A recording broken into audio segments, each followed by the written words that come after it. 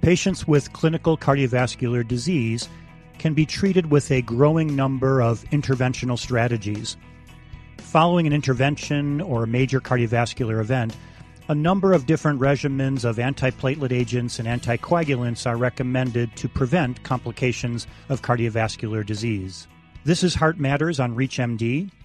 I'm Dr. Matthew Sorrentino, and joining me to discuss antiplatelet and anticoagulation strategies for patients with cardiovascular disease is Dr. Michael Gibson, a professor of medicine and cardiology and an interventional cardiologist at the Beth Israel Deaconess Medical Center and CEO of the combined nonprofit BAME and Perfuse Research Institute at Harvard Medical School in Boston, Massachusetts.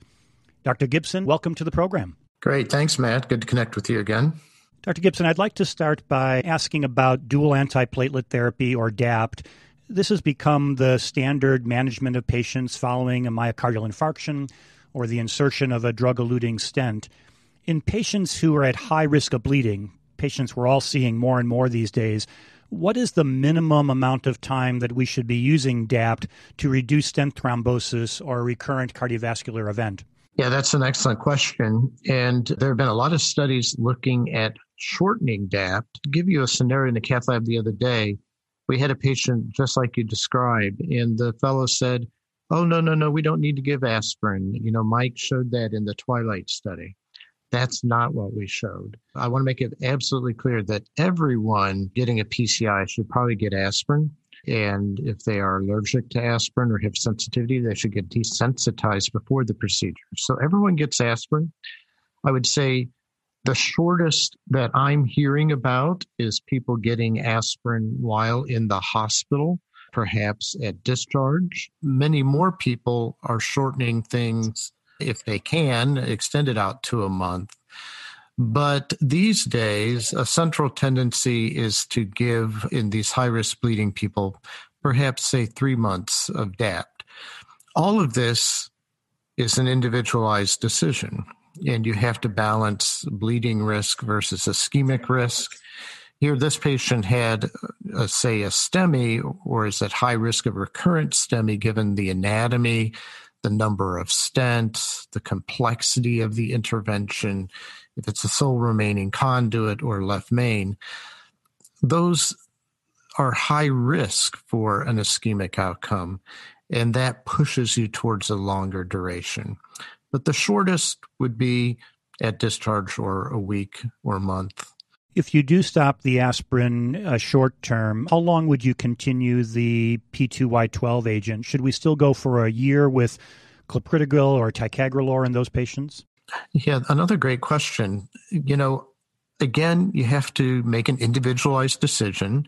If it is someone who had an ACS, an acute coronary syndrome, then the goal is to treat them longer, say for a year if you think they can tolerate it. And if possible, use dual antiplatelet therapy if you think you can tolerate it.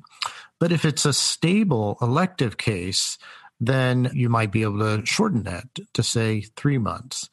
I will say that even though we have outcomes data showing that shorter is better with respect to bleeding, I'm still very concerned that we have not excluded an ischemic hazard by dramatically shortening the therapy. While it looks to be pretty good, I don't have as much confidence in the ischemic outcomes as I do have in the bleeding outcomes.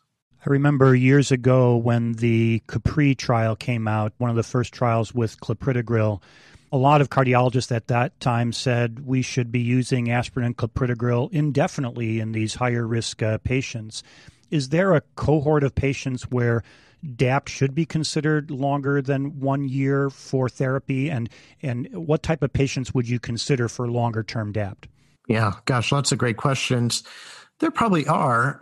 I would point also out the fact that after a year, Deepak Bhatt did some analysis showing that if you haven't bled in the first year of DAPT with clopidogrel, you're probably not going to bleed in the second year. You're not going to have an increased risk of bleeding. So in his analysis, if you made it through a year with no excess risk of bleeding, there was no excess risk of bleeding beyond that. So it's almost as though we're giving the person a bleeding stress test. And of course, you know the results of the DAP study that, extending out treatment longer in those people who did not have a bad bleeding outcome did yield some more bleeding in that randomized trial, but also reduced stent thrombosis and recurrent MI. The right patient is obviously going to be the patient who has a high risk of recurrent ischemic events. Who is that? That patient is usually someone who has multi-vessel disease, someone who's older, someone who may not have actually had an intervention or, is still at risk of a multi-vessel plaque rupture, someone with bad anatomy like left main disease or a sole remaining conduit. And again, someone with a lot of metal in their arteries or with complex lesions with a lot of overlapping metal, like a lot of bifurcation stenting. Those would be the center of the bullseye for prolonged DAPT. For those just joining us, this is Heart Matters on ReachMD. I'm Dr. Matthew Sorrentino, and I'm speaking with Dr. Michael Gibson about antiplatelet therapy and anticoagulant therapy in patients with cardiovascular disease. Mike, I'd like to make it a little bit more difficult now by adding patients with atrial fibrillation. So now we've got a patient with atrial fibrillation, a recent MI or a recent insertion of a drug-eluting stent. We know they're at increased thromboembolic risk and stroke risk. What are the current recommendations regarding anticoagulation plus DAPT? Is there a current preferred regimen for these patients? Yeah, I think we've kind of converged in on the notion that these people should get very brief period of aspirin, just after the case or at discharge. Probably most of them, unless they are at very high risk of ischemic events, should get the aspirin stopped early. And the best strategy appears to be a novel oral anticoagulant like rivaroxaban, which I led in Pioneer, or Apixaban, or, edoxaban, or dabigatran. Those would be the right drugs to use with ethionopyridine. In 95% of patients in our studies, they received clopidogrel with the NOAC, not ticagrelor or prasugrel. Remember, those constituted only, say, 4% ticagrelor or 1% prasugrel in these studies. So we don't have a lot of information about NOACs plus ticagrelor or prasugrel. In fact, the guidelines kind of push you away a bit from that choice. It's always up to you. It's always up to physician discretion, but those are not preferred regimens. Then the duration, if it is someone who's at high risk of bleeding, well, you may only go for a month to 3 months. Intermediate risk, go for 6 months. And if they are at a lower risk of bleeding, you can go for the full 1 year. And then the person remains on a NOAC for their AFib. Let's switch to the chronic stable patient now. So we're outside of the drug-eluting stent and the acute coronary syndrome patient. We're a patient who has known clinical coronary artery disease, now has atrial fibrillation, and we started them on a anticoagulant, one of the NOACs. Should we continue low-dose aspirin in this group, or is it now contraindicated and we should be stopping aspirin in all of our patients on anticoagulants? Well, I would offer up another solution to think about continuing the thienopyridine, which does not have the GI distress. And, that's another thought. I have to say, none of these choices have been that well studied. There was a Chinese study looking at this question. It's modest size. We don't have definitive data about the right choice. I think it's just like anything we've been talking about. You've got to kind of look at the patient, if they've tolerated it well, if they are low risk of bleeding, but you're very worried because they have a lot of stents in, a lot of metal or complexity or multivessel disease, then that's the kind of patient, yes, you might want to continue long-term antiplatelet therapy in. But if they've had a rocky course with some bleeds, some nosebleeds, if they're old and frail, then that would pull you back to just giving the NOAC alone. I will point out that in one of the trials I led, Atlas, believe it or not, rivaroxaban was associated with a 31% reduction in stent thrombosis. So the thing that makes your platelets the angriest is thrombin. And if you're turning down thrombin generation, you actually have some benefits there in stent thrombosis. So it's not as though you're offering no protection, but if you can get some antiplatelets on board, it wouldn't be bad. I think that anticipates my next question. We know in some recent studies, low-dose anticoagulation therapy with aspirin has been shown to give benefit in clinical peripheral arterial disease. Can you let us know if there's any data on benefit of low-dose anticoagulation with aspirin in patients who have more diffuse coronary artery disease, such as low-dose rivaroxaban?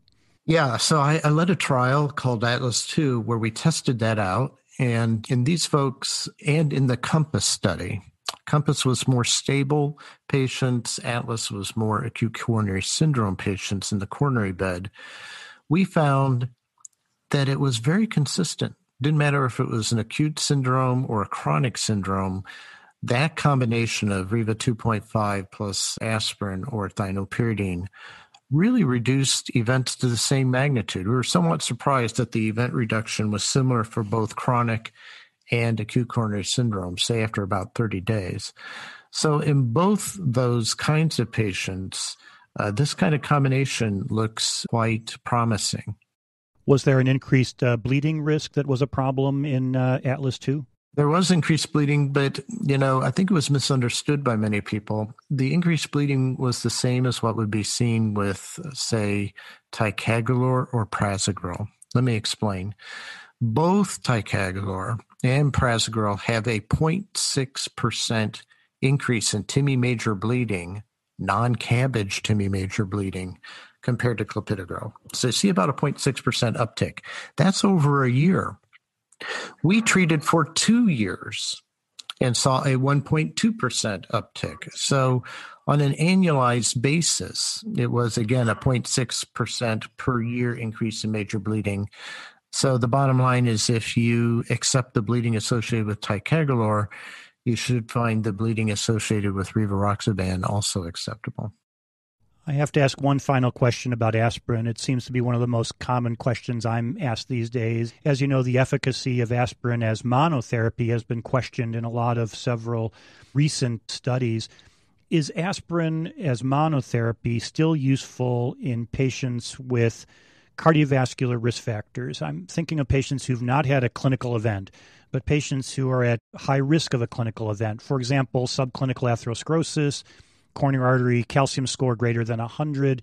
Is there a role for aspirin in this group, or has it pretty much been shown not to give benefit? Yeah, that's a really good question because, the person may not have had an event yet. And so you're kind of calling it primary prevention. But on the other hand, they have the disease, right? So it's in the spot where, you've got it, but you just haven't had an event. And I don't know that has been as well characterized as a pure kind of primary prevention population who's a little younger. My gut instinct is if someone could tolerate it, I would go ahead and probably use it. Well, this has been a great discussion, Mike, and thanks so much for your recommendations on how to approach, which is still, I think, an evolving area on how to use these antithrombotic therapies. I want to thank my guest, Dr. Michael Gibson, for joining me to discuss antiplatelet and anticoagulant therapy for our patients with cardiovascular disease. Dr. Gibson, it was really great having you on our program today. Great chatting with you. I'm Dr. Matthew Sorrentino. To access this and other episodes in our series, visit reachmd.com/heartmatters, where you can be a part of the knowledge. Thanks for listening.